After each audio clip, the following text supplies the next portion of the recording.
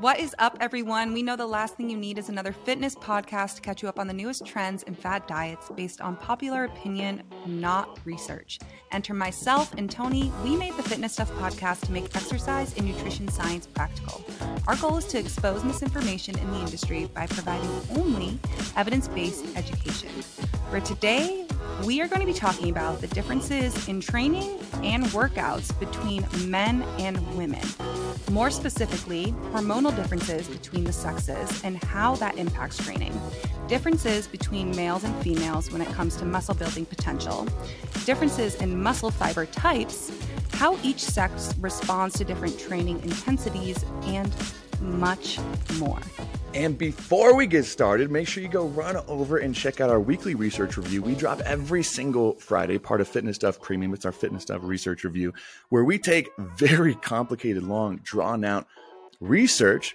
Can get a little boring sometimes, but we break it down into an easy-to-understand, digestible way that we apply into your everyday life so you can make specific changes to optimize how you're training, how you're eating, how you're living. The latest research surrounding nutrition and training for fat loss, gut health and digestion, sleep and recovery, supplementation, and so much more. Last week, we just dropped our research review, diving deep into intermittent fasting in regards to certain body composition changes. This week, we're breaking down, which actually had quite a bit more research than I expected when pulling together a review, the popular supplement ashwagandha. And we're going to break that down this Friday. So make sure you go click on that in our show notes to be a part of it and not miss a single thing. Now, before we get into the episode, a quick shout out to our sponsor, Legion Athletics. We've been a big fan of them long before we partnered with them with the show, but we were so excited when that came to fruition because our companies had such aligned visions since day one.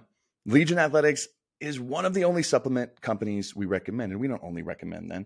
We love Thorne. We love a few other evidence-based individuals, but Legion takes it a step further, right? They work with a specific scientific review board. So every article, podcast, video, supplement they produce is vetted by a team of MDs, PhDs, and other professionals in the field. They also have a part of their portions and proceeds fund scientific research into nutrition, exercise, supplementation, and more, just to advance our collective understanding of how to live fitter, healthier lives. So our ethics are pretty much on par. They even donate to Bill Campbell's research out at University of South Florida, who we had on an episode early on, which is phenomenal. I know I'm freaking addicted. I legitimately, the strawberry kiwi flavor of their creatine and their pre-workout, I'm addicted. I'm so pumped that they made it into a creatine so I could taste that twice a day. That is my afternoon treat right now. If you're unfamiliar, strawberry kiwi. I'm not a big fan of those flavors in most things. Yeah. But a little creatine drink, a little pre-workout drink. Oh my God. That's my hook on right now. To Legion in the first place actually wasn't even their protein powder, which I think is rare, but it was their pre-workout because so many of the flavors, and it was strictly just like I was trying new ones for flavors that didn't make me physically gag when I had to drink it because it was like a level of sweetness, but also gross. I can't really describe how a lot of them are. And then someone was like, oh, try a pre-workout from Legion. And it caused me to look more into the company as a whole. And I was like, oh, this is really awesome. Do you have a favorite flavor? I'd probably say strawberry kiwi as well. Strawberry kiwi is a freaking treat. The only bad part about pre-workout is you can't just drink it for the flavor. Like at night, if you want a little treat, you can't just no, because then you'll be up all night. That's where their protein powder comes in. That would be freaking terrible. So today we are coming at you. No, I'm not in an attic. I'm in a cabin up in Big Bear. Setting change. Mariana in her new well-lit apartment over in Boston with the little pupper down low. Is he saying hello? Makes an appearance. He's like, Mom, come on. Y'all been filming too much today. No, today I'm freaking pumped because male versus female training differences is a hot topic that I think hasn't been spoken about enough, in my opinion. There's a lot of different controversies in fitness. We know that from our podcast. Different dieting methods, different XYZ. Male versus female training, though, I think still has a lot of discrepancy. So we did a total review, and this one might be longer, but I don't want to set the expectation wrong. There's a lot of things that I even learned putting this review together. And I think there's a lot that you guys are going to learn through it as well. And I think it's an important note before we start today specifically, we are talking about sex differences, not gender, meaning XY and XX chromosomal differences and the physiological differences between those two, right? Because we cannot deny there are physiological differences between them. And that's what we're specifically talking about today, is how we should make those changes in training programs based on your goals. It's also an important note that when we talk about sex differences, we have to think of it as a bell curve with each quality that we're talking about today.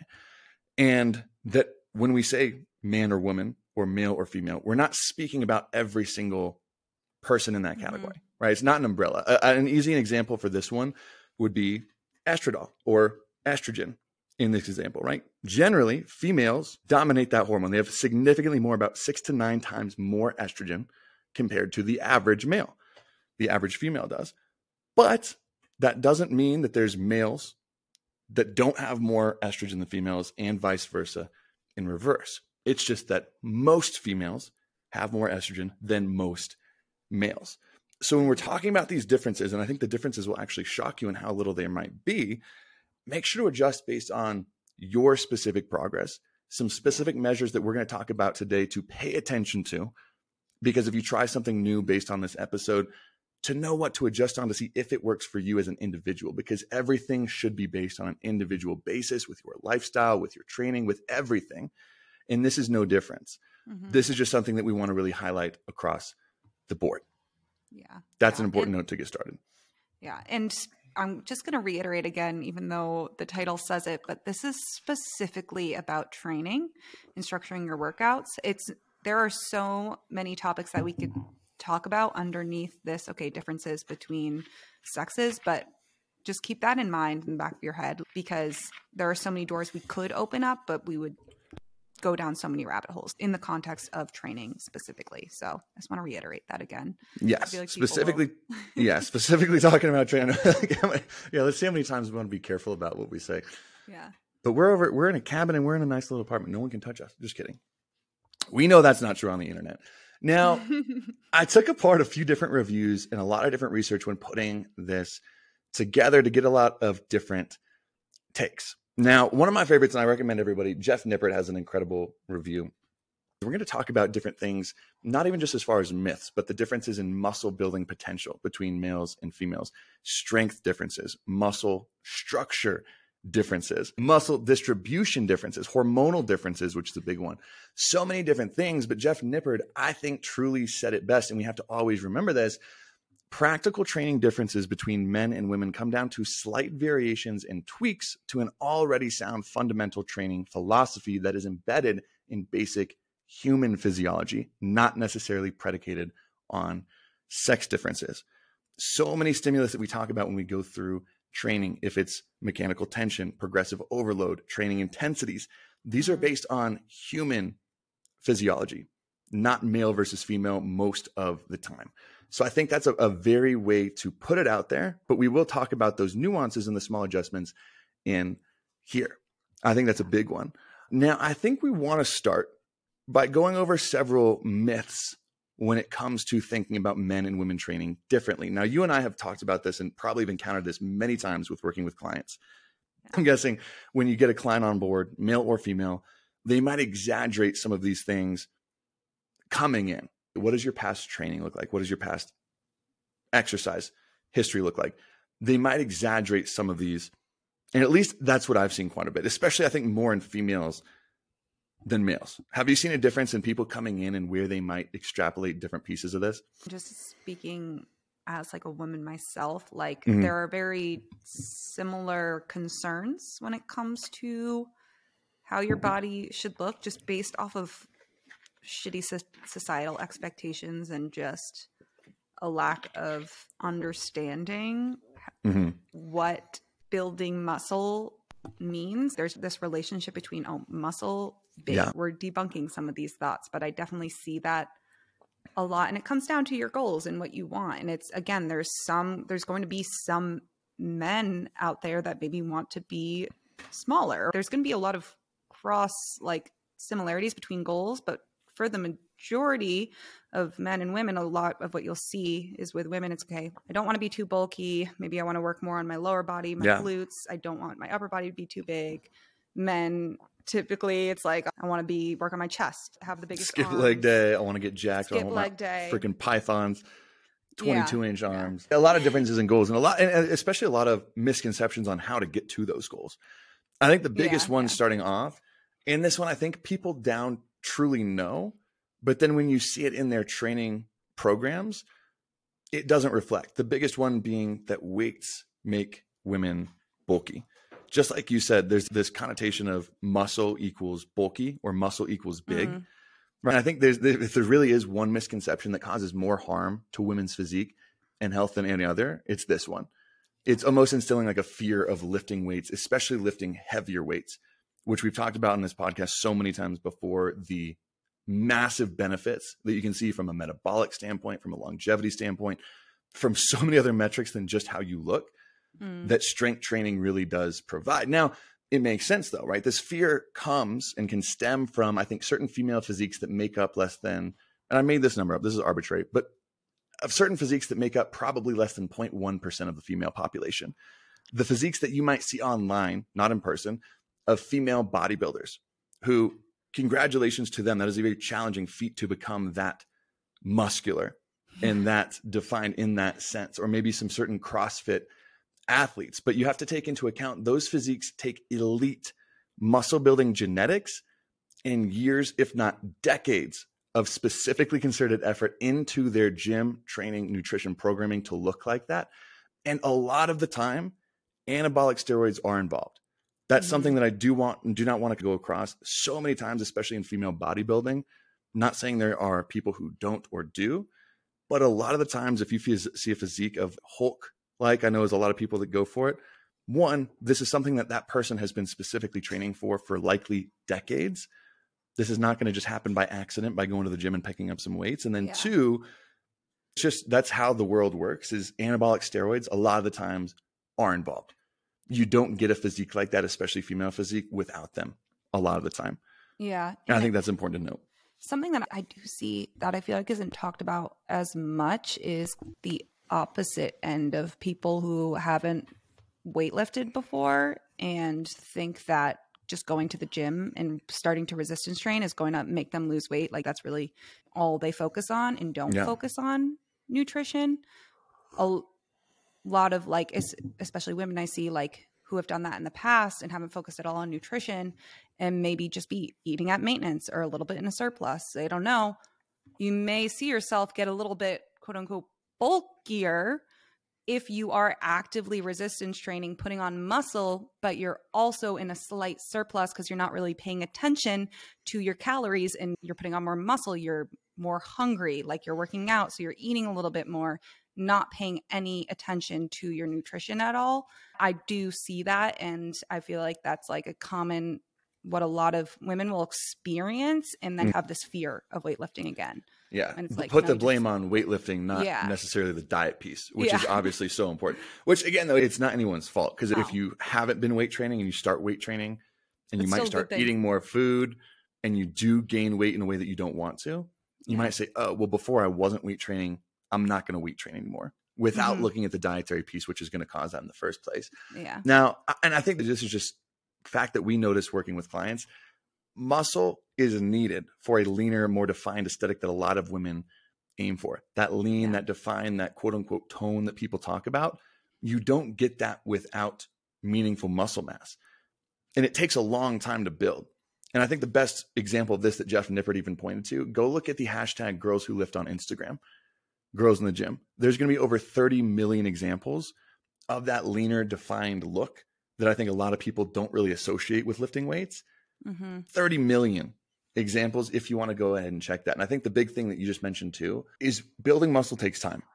A lot of time. Ask any male or female that has significant muscle in the gym how long they've been working out. And I can promise you they're going to be saying at least 5 to 10 years plus, at least. So weight training for the next 3 to 6 months, even if you did the absolute most, you're not going to look significantly different from a muscular standpoint in just 3 to 6 months. You just can't put on significant muscle mass in that time. Yeah. It's like being afraid. I know this example gets used a lot. It's like being afraid to pick up a football because you might turn into Tom Brady, or being afraid to drive a car because you might turn into a professional NASCAR driver. It's an irrational fear that just, once you lay it out like that, just makes no sense. So I think that's the first one that I wanted to go over, is especially geared towards females. weights and weight training in particular are very important. Now, the next point, which is going to build us into the first stem of differences, is another myth where a lot of people just think that women have a poor potential to build muscle in general. Okay, that's a myth. They really do have great potential, and we're going to talk about relatively to men very similar. And that's where we're going to start today in the differences. It's important to listen to verbiage here. There's a difference between total muscle building potential and relative muscle building potential, total and relative. And that's what we're talking about today. Now, it's well noted that muscle building for females is generally about 50% that of men's. We covered this when we were talking about, what episode were we talking about? When we covered newbie gains, or essentially how much muscle you can expect to gain in the first year versus the second year versus the third year of weight training. Most men can expect naturally to build around 40 to 50 pounds of pure muscle, not just lean body mass, but pure contracting muscle tissue in their lifetime, 40 to 50 pounds, where most females can naturally expect to gain about 20 to 25. And again, like we talked about at the beginning, there's going to be females who can build significantly more and significantly less. And there's males who can build significantly more and significantly less. And anabolic steroids do increase those proportions because it allows you to go outside of a natural potential. So that's important to notice. But again, that is total muscle building potential. Women have about 50% of. Now, here's actually a very interesting piece that I dove very deep into when putting together this review that I don't think people talk about. Have you heard the frame size model talked about too much? No, not I would think of many places at all I've heard it. Correct me if I'm wrong, if this is a completely different thing, but genetically, my body just can't look like that. Genetically, I'm built thicker, or I'm broad, or I don't put on muscle. That's what I'll hear. I won't really hear about this. So that's what you hear. And there's actually some truth to that. I think sometimes it's covered up, but here's what the frame size model is and why men and women's muscle building potential total is different, but relative is very similar, meaning relative muscle building potential is very similar, is because generally men and women start at different points. They have different starting points. Women genetically start out with much less muscle and much more body fat and a much smaller frame than men on average. We just know this. Those are some of the genetic differences, is women starting out just don't have as much muscle and tend to carry much more fat. That's why if we look at, and we've talked about healthy body fat percentages in males versus females, females is generally higher. That's just how they store body fat. Now, the frame size theory came from Dr. Casey Butt, my favorite researcher's name, Casey Butt, B-U-T-T.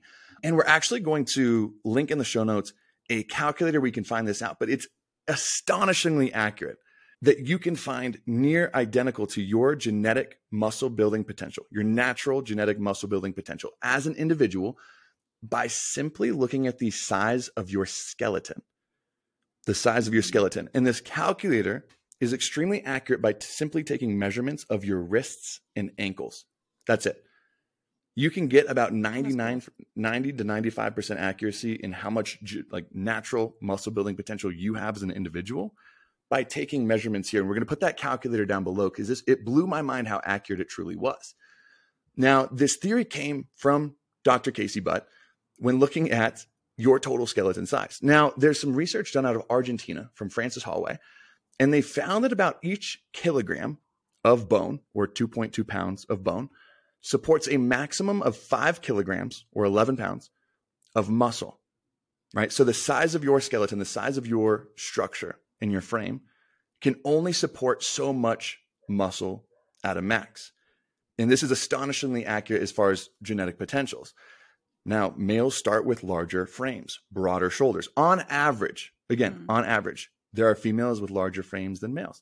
It all comes down to the individual basis. But when we're talking about big differences for muscle building potential, this is a big one that goes overlooked that no one talks about. And the funny part is, we're going to talk about this later, is people usually just chalk it up to men have more testosterone and women don't. And that's why they can build more muscle. They hardly ever look at the fact that they just don't have the frame to support that much muscle naturally. And that's typically where the limitations come from. So when we're talking again about the same relative growth potential, this is what still people are confused by. And let's just say these are arbitrary numbers. Let's say a woman starts with 40 pounds of skeletal muscle and a male starts with 80 pounds of skeletal muscle. So about 2 times as much. they can both increase their muscle mass about 10% in about the same time frame. They can both see 10% increases, which is relative. But total, what's a 10% increase on 40 pounds that the female had? 4 total pounds, right? 10% higher than 40 is 4. 10% higher than 80 is 8. So the male in this scenario gained twice as much total muscle, but they gained the same relative muscle. And I think that's important to notice is women can actually build at a very similar rate to males the same relative muscle mass and the same relative gains when speaking. And this is something that I don't think people talk about and they don't truly understand. This is what I love to dive into, and I wanted to put this one up front, is because people generally just chalk it up to the testosterone, which we're going to learn hormonal differences. Females actually have some that favor certain specific styles of training and recovery as well. Yeah. So that's where I wanted to start this one, is the differences there, because I really can't think of too many people who talk about this on a regular basis. No, and you see this, right, in sport a lot. This is the reason why you may see some differences in sports, an example being professional high diving. Cliff diving, men jump from a higher height than women. And this is because when this first started, the sport started, they jumped from the same height, but women were having significantly more injuries, particularly in their hip area, lower body. So they changed that. Now women jump lower, not to decrease their risk of injury, but this is in the basis of men have higher bone density. They have more muscle mass.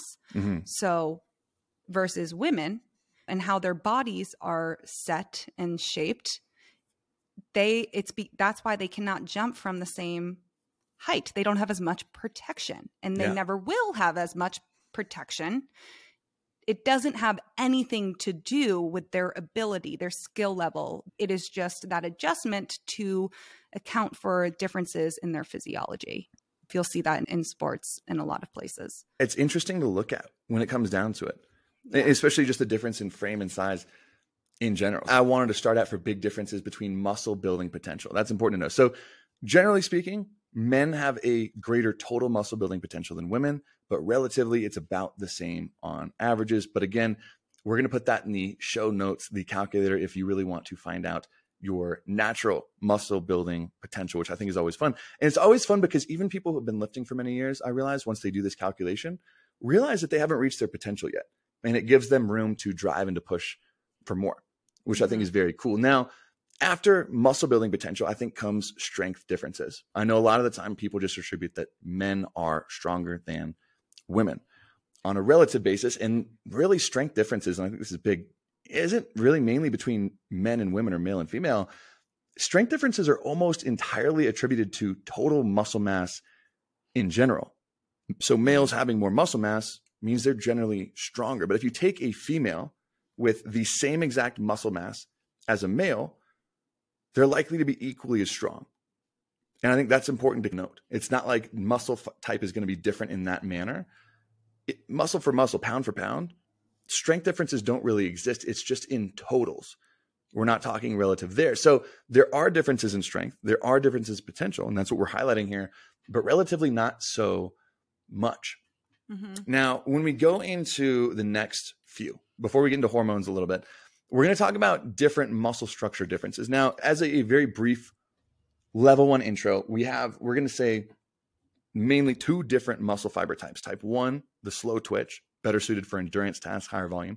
And type 2, fast twitch, better suited for power, strength tasks, more quick, more explosive. Now, there's conflicting research, and I think this is more based on the individual, on whether or not men and women have different percentages of these muscle fiber types that make up their muscle. It's known that in different muscles throughout your body, you typically have different levels. Now, research out of Marquette University, and we'll start and put the studies in the show notes. That'll be fun because we linked it here too, showed that women on average do have a higher, greater proportional area of type 1 muscle fibers, although men generally have larger muscle fibers in each type. Now, these differences are small, but what we're going to notice, and especially we're going to dive deeper into this, into recovery potential, but this will aid in an edge to who might benefit from generally more volume, more sets, more reps, less recovery later on. So we're going to talk about that in recovery potential when we talk about this. Now, generally because of this later on, women can handle those higher volume workouts, those higher rep loads, those higher sets, those higher, I guess, recovery, where recovery is a little bit higher needed. Generally, they can handle that a little bit better than men, when men generally thrive on the more explosive, powerful moments than women. And there's a few different pieces of research that I wanted to pull out. Now, one was out of the University of Limerick in Ireland, which I now know I'm Irish. I've thought my whole life I'm Italian. My whole entire life, I thought I was Italian. I tell people I'm Italian. I eat spaghetti and meatballs when I go home, homemade. I'm proud of my heritage until I take a freaking 23andMe test and figure out I'm like freaking 8% Italian and I'm like half Irish. So I'm a good old Irish boy now. No, so this was done at the University of Limerick in Ireland, and it showed that men recovered faster when training protocols were set to 5 sets of 5 repetitions. So recovery potential, men recovered better in this scenario when we were talking more about strength dominant movements, 5 sets by 5, right? 5 would be considered in that strength repetition range. Now, research out of Finland showed that women recovered better and faster than men when training at 20 sets of their 1 repetition max and 10 sets of their 10 repetition max. Or sorry, not 10 repetition max, training at their 70% of their 1 repetition max. But essentially, women had the edge on training recovery when they did 20 total sets of their 1 rep max, or 10 by 10 sets of 10 reps. So when the volume was much, much higher, women recovered better and faster, where when sets and reps were lower, men typically had that edge. Now, when we took it over to sprinting, right, research published in the Journal of Sports Medicine and Physical Fitness found that women recover more quickly during same-day sprint trials, but there was no difference in men or women recovering between the days themselves. They spread these sprints out throughout the day and then day by day. And on a day-to-day basis, there was no difference, but same day, women had a distinct edge. And this is where we're going to start to look at different training variables that women might want to explore more, because this is pretty big if you ask me, for the most part, right? This is not just men and women should just train the exact same, but there are nuances here that we're starting to come out. Is this something that you were familiar with before? Well, no, my question, I don't even know if you could answer this, but I'm curious to see, especially from this sprinting perspective, if that is different based off of geographic location. So when you think about, like, there are sprinters, and when you think about Olympic sprinters doing a 55-meter dash, you'll see a lot of them, some of the best, both men and women, coming from Brazil. And that has a large basis to do with breeding, and over time, the majority of people living in this location have a higher percentage of this type of muscle fiber. And I feel like a lot of people don't talk about that much. But I do wonder if that changes based off of geographic location. I would honestly bet so, just because we know that certain genetics and genetic components give certain individuals edges in different kind of styles of training. And again, that probably speaks, because I would wonder too, then, if we take that specific geographical location and we separated males and females, if we would still notice the same differences in that same geographical location. And then if we separated, let's say, females from one who might have an edge and males who might not, that would be an interesting kind of look into it as well. But these were all from smaller scale studies, for sure. And they're all from the same geographical location is what it looked like. But that would be really interesting to dive deeper into. But this is, again, one of those things where before I didn't know the specifics. And I think if you hear this, and I want you to wait, because in the end, we're going to specifically say where you might want to experiment with these. The genetic component's big, because you listening to this, male or female, let's say female, might say, oh, well, that means I should be training at higher reps, higher sets, and potentially even more frequently through the week based of what we're saying here. But that's why it's important to listen to how you respond to different styles of training in general, because some men, based on their genetics, might respond better to high volume training than they do low. And some women, the same. But it's pretty interesting across the board. Now, when we look at muscle distribution, and this is going to go into when we talk about goals later, research done of Queen's University in Ontario, in Canada, shows that the average women carry more muscle mass in their lower bodies proportionately compared to men.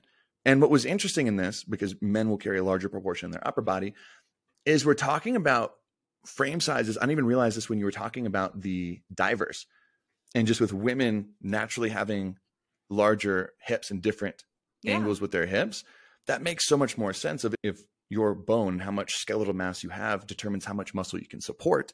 Yep. If women generally have a larger proportional density in their lower body, that would make more sense that they carry more muscle there. Now, when we're talking about training and why you see so many differences in the ideal, like the men skip leg day, like you're the guy that skips leg day.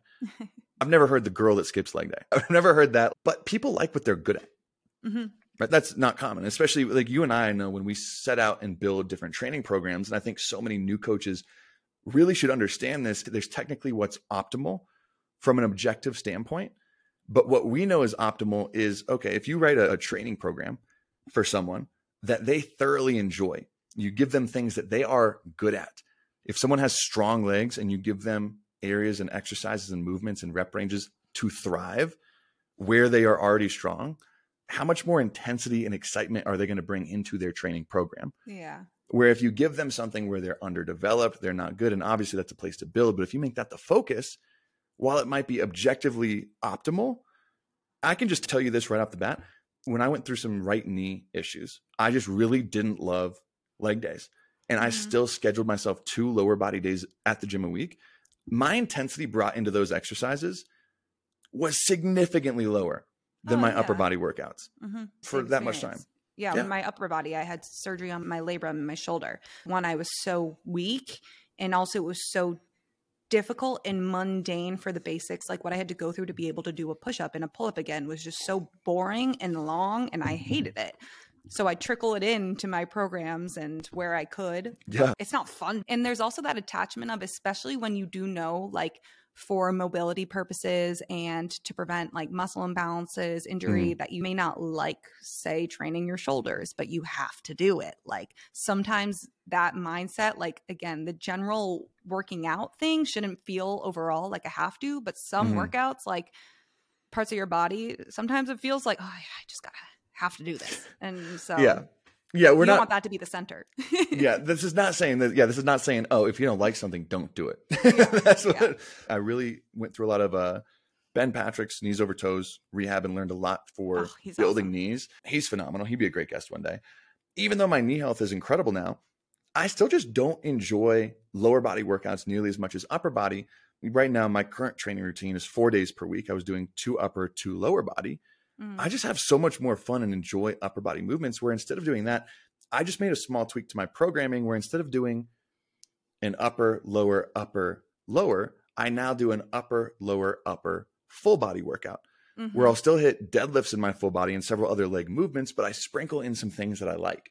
And I think that's a good tactic for people, where if you want to bring more intensity into a certain body part, right? For men, if you hate training legs, or women, if you hate training upper body, or vice versa, sprinkle things in. And no, you don't have to have strict upper or lower body days or strict arm days. If you hate arms, sprinkle them in with the things you enjoy and watch how much more development you get there, because you're bringing more intensity, because you're like, oh, do I love doing squats? Do I love doing shoulder press? No, but I do what I love next, right? In in 3-4 sets. I think that's a huge note to take into it. Yeah. People like what they're good at. Now, this can be a fun one. Hormonal differences, because this is where I think, not even on a relative base, this is where males and females are different, very much so. And I want to start by saying, I'm going to mention several benefits that different hormones have when speaking about men and women. Testosterone, estrogen are big ones. But when speaking about hormones, it's very important to recognize more does not equal better. For example, we're going to talk about estrogen and several effects that has. That doesn't mean men and women should both try to increase their estrogen as much as possible. No. Same thing with testosterone, same things. And I think another one, I was just talking about this on social media the other day, with cortisol being one of those games where, because ashwagandha is what we're going to do our research review on. Ashwagandha is well documented to suppress cortisol and to lower cortisol levels. Cortisol has very important functions as well in regulating blood pressure, in regulating glucose metabolism, in so many things. we're And constantly just cortisol helps you get like an acute bout of cortisol can help you get shit done. Like can motivate exactly. you, like a little It's bit of stress. So constantly suppressing something like that is not always a good thing. It hardly is ever a good thing. Yeah. And you should be optimizing to balance hormones and balance things like this instead of just eliminate or instead of maximize a lot of the time. And the endocrine system is extremely interdependent. And this is just another side note as well. I've worked with endocrinologists for close to 10 years now since I got diagnosed with type 1 diabetes. I had to meet with one every 3 months since then, right? Those are the rules. I've had some bad ones, but I've luckily found some good ones. But the endocrine system is extremely interdependent, meaning if you just simply increase hormone X, it's likely going to impact one or many others in sometimes unpredictable ways. So just simply increasing or decreasing something is not always a good thing. Like, for example, I know for a lot of men, I was talking to Shane Hanner about this, the guest we had on for Breathwork. He had elevated levels of sex hormone binding globulin, and that sometimes binds to free testosterone and is a reason why free testosterone can be lowered. But just simply lowering SHGB, I might have gotten those numbers letters mixed around, saying it fast, lowering that might elevate this, but it might also throw off vitamin D levels. It might throw off certain other levels. So just messing around with one hormone, that should not be something that you just do without the help of an endocrinologist specialized in that field, and why blood testing and working with a specialist is so important. I know Mariana and I are working with Merrick Health going through this, which is super exciting, and hopefully have some more news with them soon. But getting blood testing done, especially for hormones, are so important. Now, before we get into this, I think one more note too, hormone levels and reference ranges, when you do get them done, it's important to work with a specialist to help break that down for you. Yeah. And just an easy example, men and testosterone, I think the reference range is as low as 300 upwards of 900, 950 for a normal reference range, where men with 700 on that scale, nanograms per deciliter, might feel symptoms of low testosterone, where individuals sometimes at 400 nanograms per deciliter feel great. They feel no symptoms. So how you feel is going to be extremely individual. And I think I know that was a super long caveat, but it's very important to note because hormones are not something simple. And that's why I really, really dislike people without an endocrinology background speaking so simply about hormones on social media, on things like this. Oh, just here's things that are crashing your testosterone. Here's things that are doing this and how to boost your testosterone more than HRT. It's like, stop. You don't know what you're talking about, and it can be damaging sometimes. And also just from like understanding, like women understanding your hormone levels at certain points of your cycle and how that can impact energy, fatigue, like during training can also be really helpful. And especially if you aren't within the bounds of like the levels that you should be. Okay, this is another level to consider with a specialist, but that is something that can really hinder some people's progress. Some women's progress in the gym is some people may be much more affected by significant drops in certain hormones from an energy standpoint and aren't accommodating for that and still overexerting themselves. So just something I wanted to add in. Yeah. And we're going to wrap up after we talk about testosterone and estrogen specifically. We are going to mention some specific review, specifically training differences throughout your menstrual cycle, which can be pretty fun to look into. Now, and I think just some wonderful research out of Rome, Italy. My own hold, that hurts. Every time I say Italy, I want to go there. Is that the trending sound? I want to go there. I want to go there. Take me there. But they wonderfully put it like this, right? Generally, males and females have the same hormones, i.e. estrogen, progesterone, testosterone, but their production sites, their blood concentrations, and their interactions with different organs, systems, and apparatus are different. Now, on average, men carry roughly about 15 times more testosterone than women. And this is where I think most people attribute the muscle building potential to. At least when I hear most coaches talk about it, because I think the biggest thing that when I hear a female give the worry to a coach of, I'm just scared to gain too much muscle. I'm scared to get bulky, which is a legitimate concern like we talked about.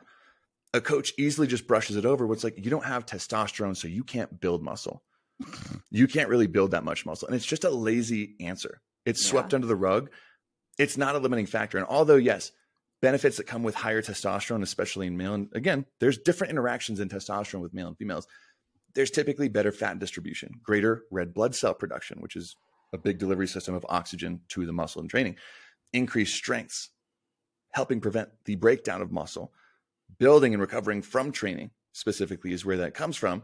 And another big on the reverse is that people forget about: females carry about 9 times more estrogen than males. 9 times more estrogen. Tell me about this. I want to get your perspective on this, because I was talking about it with the cortisol thing, right? Mm-hmm. People say, oh, well, cortisol is the stress hormone, therefore it's bad. I think a lot of the time people just label estrogen as a negative thing. Would you agree? What do you see from your standpoint? About the conversation of like, don't eat soy, it will increase your estrogen levels. Yeah. That is a perfect example. That's a weird thing to assume that because soy contains the same precursor to estrogen, that it's going to have the same effect as estrogen in the human body. That's just strange.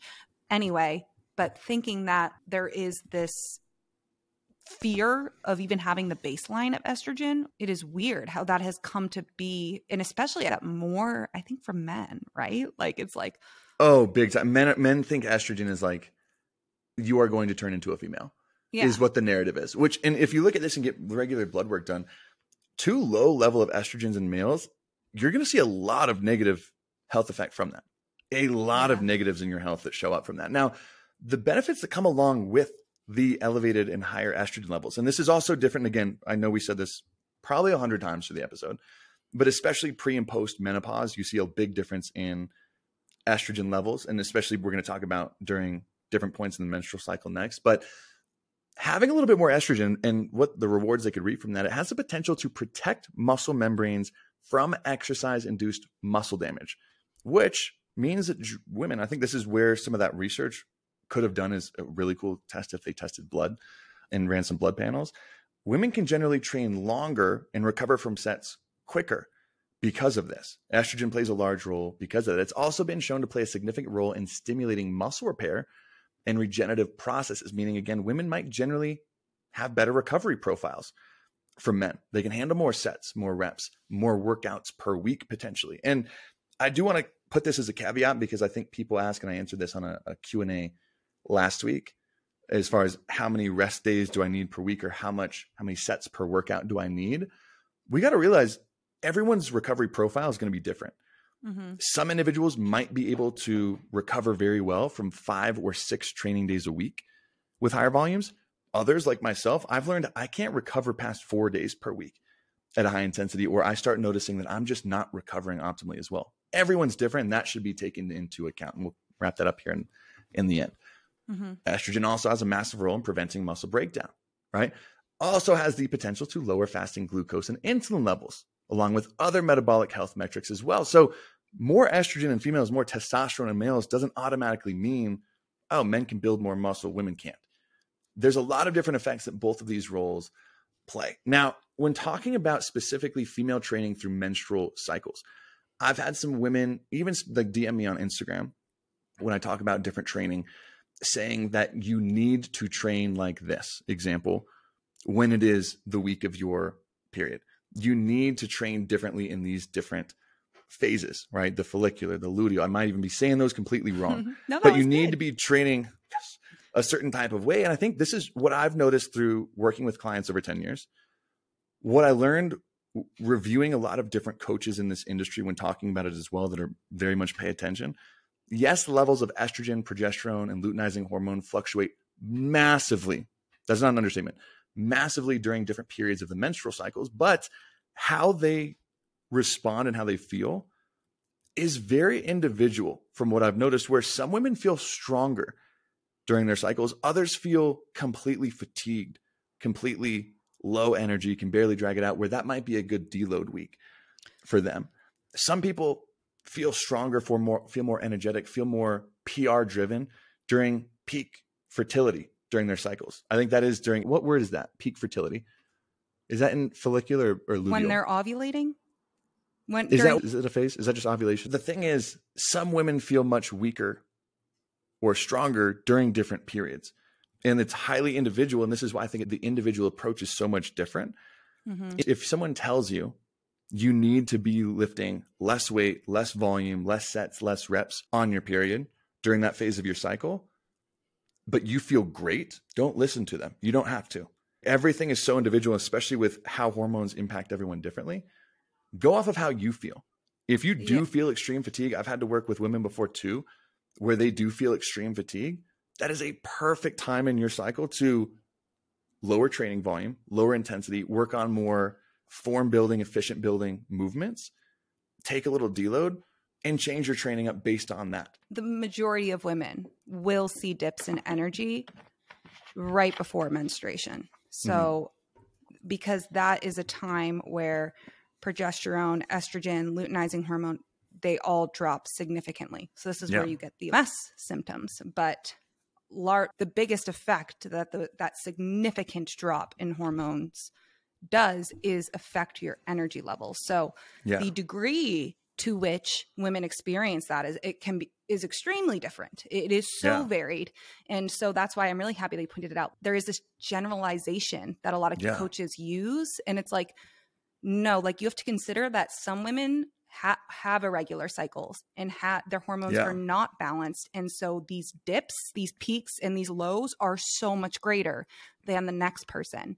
But generally, as a whole, that is where you would see the most fatigue during that period, is when you get those significant drops. That's another thing I think people don't talk about too much, is people just chalk up the hormonal differences in males versus females as men have more testosterone, women have more estrogen. It's also that men's hormones don't fluctuate nearly as much throughout the course of a month. Oh my God. Yeah. Not nearly as much, which is almost a bigger difference. Training differences are going to be more based on the individual, not if you're a male or if you're a female. We're going to tell you what to pay attention to and when to know to make those differences, which is huge. Because just like you said, like that's probably a peak week where most women would feel the increase in fatigue, all these things. Yeah. If that's you, adjust for that. If it's not, don't feel like you got to be squeezed in there. Now, a large piece of this, moving on between difference, is just an average. We've sprinkled it in here this episode. The difference between goals in men and women are typically different. For I think the biggest one, if you took a poll for most men in the gym and say, what are your goals?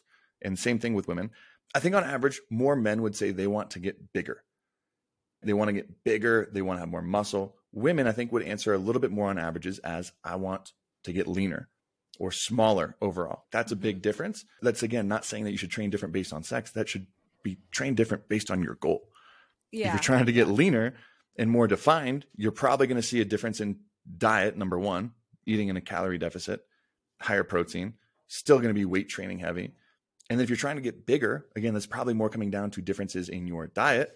Weight training, like Bill Campbell said, should be more like a heartbeat, something that's consistent, goes year round. And we're going to talk about the physiological human training metrics that you want to be paying attention to. But your weight training shouldn't be shifting all too much. It should be more goal driven.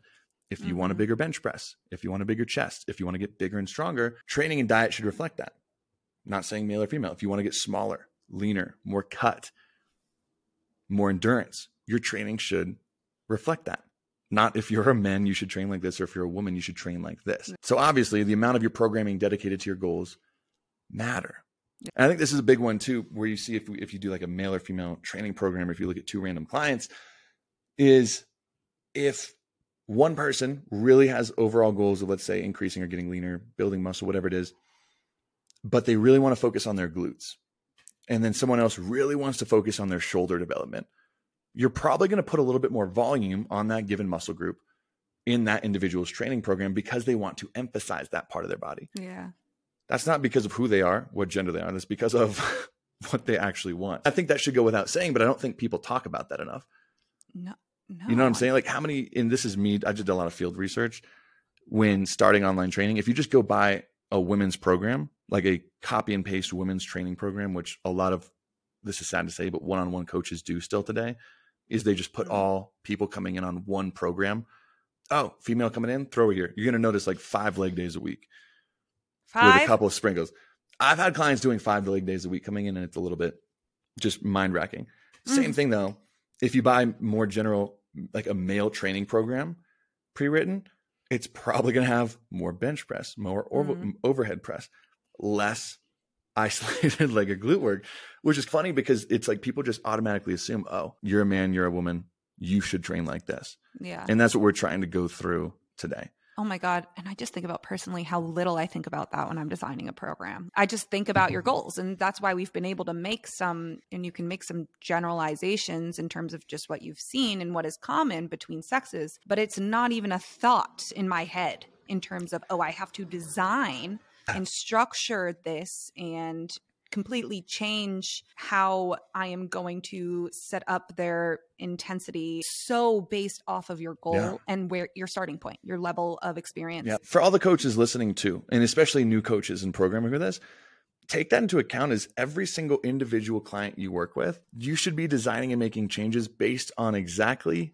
that person, not anything else, exactly on that person, how they're responding to training. And for example, I'll take a female who's been responding very well to high volume training. I might experiment by increasing their volume much more because they've been responding so well in the past, not because it's specifically a female, because they've been responding to higher volume training in the past. So I think to note on this, like we said, that males and females might have a different recovery potential, and females might be able to handle more training volume and more training days per week. Male or female, you should always be experimenting, going through different training blocks, training phases, and notice how you're individually progressing. And that's why it's so important to measure and monitor your progress during training, and especially as you make changes to your training. If you've always trained in that 8 to 12 rep range in one specific way, and you start sprinkling in some higher volume, 15 to 20 reps, take progress pictures on a weekly basis. Start measuring your weight. Start taking measurements. See if you're noticing more change in a certain volume range or a certain frequency or with certain reps, rest days, and adjust based on that. If you see better progress in one area, maybe it's worth diving deeper in there. I want to end on this. The basic drivers of muscle growth, no matter the sex, right? We sprinkled them in before. Mechanical tension in progressive overload drives muscle growth, period. Mechanical tension and progressive overload, and there's several other, but that is the main driver in muscle growth, period. Doesn't matter who you are. Your training intensity, AKA how close you're training to failure, the weight that you're using close to failure, is still consistent if you're male versus female. You should be training to progressive overload. You should be training at a high intensity within 3 repetitions of failure. No matter who you are, these are the things that really, really matter. And how you individually respond to higher or lower volume training, how many rest days you have per week, your specific goals and how you're progressing, that's what you need to be paying attention to. Not, I'm a male, I'm a female, I should be training like X, Y, or Z. Okay, so that's what I'm getting at. Is there anything that you want to highlight in male versus training differences that we didn't cover today? I just think that even though we've talked a lot about certain similarities in what we see in men versus women in terms of their goals, there's no right goal. Even if you are a man right now and you're like, I'm really trying to grow my glutes, that shouldn't be something that you think of as like, that's why we wanted to specify so clearly between, we're talking about sex differences, we're not talking about gender, because that conversation of gender is not our place to talk about, and it's so different, but it allows you just remove these like societal expectations of like, oh, I can't do this because that might be something that women want to do. Like, so even though there are similarities, like, you still have the potential, like men, you still have the potential to have like grow your glutes and grow your legs. Let go of your guard of thinking that you can't want that to be a goal. Seriously, for women. Yeah. Yes. Male, like male, female, or even just on an individual basis. What were we talking about this last week? I forget when it was, but the idea of you need to be training to get shredded or to have a 6-pack or to train in any specific goal, train how you want to, that align with your values. That was a perfect note to put in there, because that's so freaking true. So hopefully that gave you a little bit more insight. I'm just going to repeat this for the 5th time. I'm going to put that calculator that you can estimate your genetic growth potential, Mr. Butts calculation, down below in the show notes. Also in there will be our research review. Again, this week we're talking about ashwagandha, reviewing multiple studies and how that interacts with our bodies. Last week we did a big one on intermittent fasting, but that is also in the show notes as well. But y'all know where to find us at fs.pod on Instagram, on TikTok, fitness stuff for normal people, on YouTube. And as always, thank y'all so much. So much love. Have a productive rest of your day as always. We will talk to you next time. Talk to you very soon. Bye.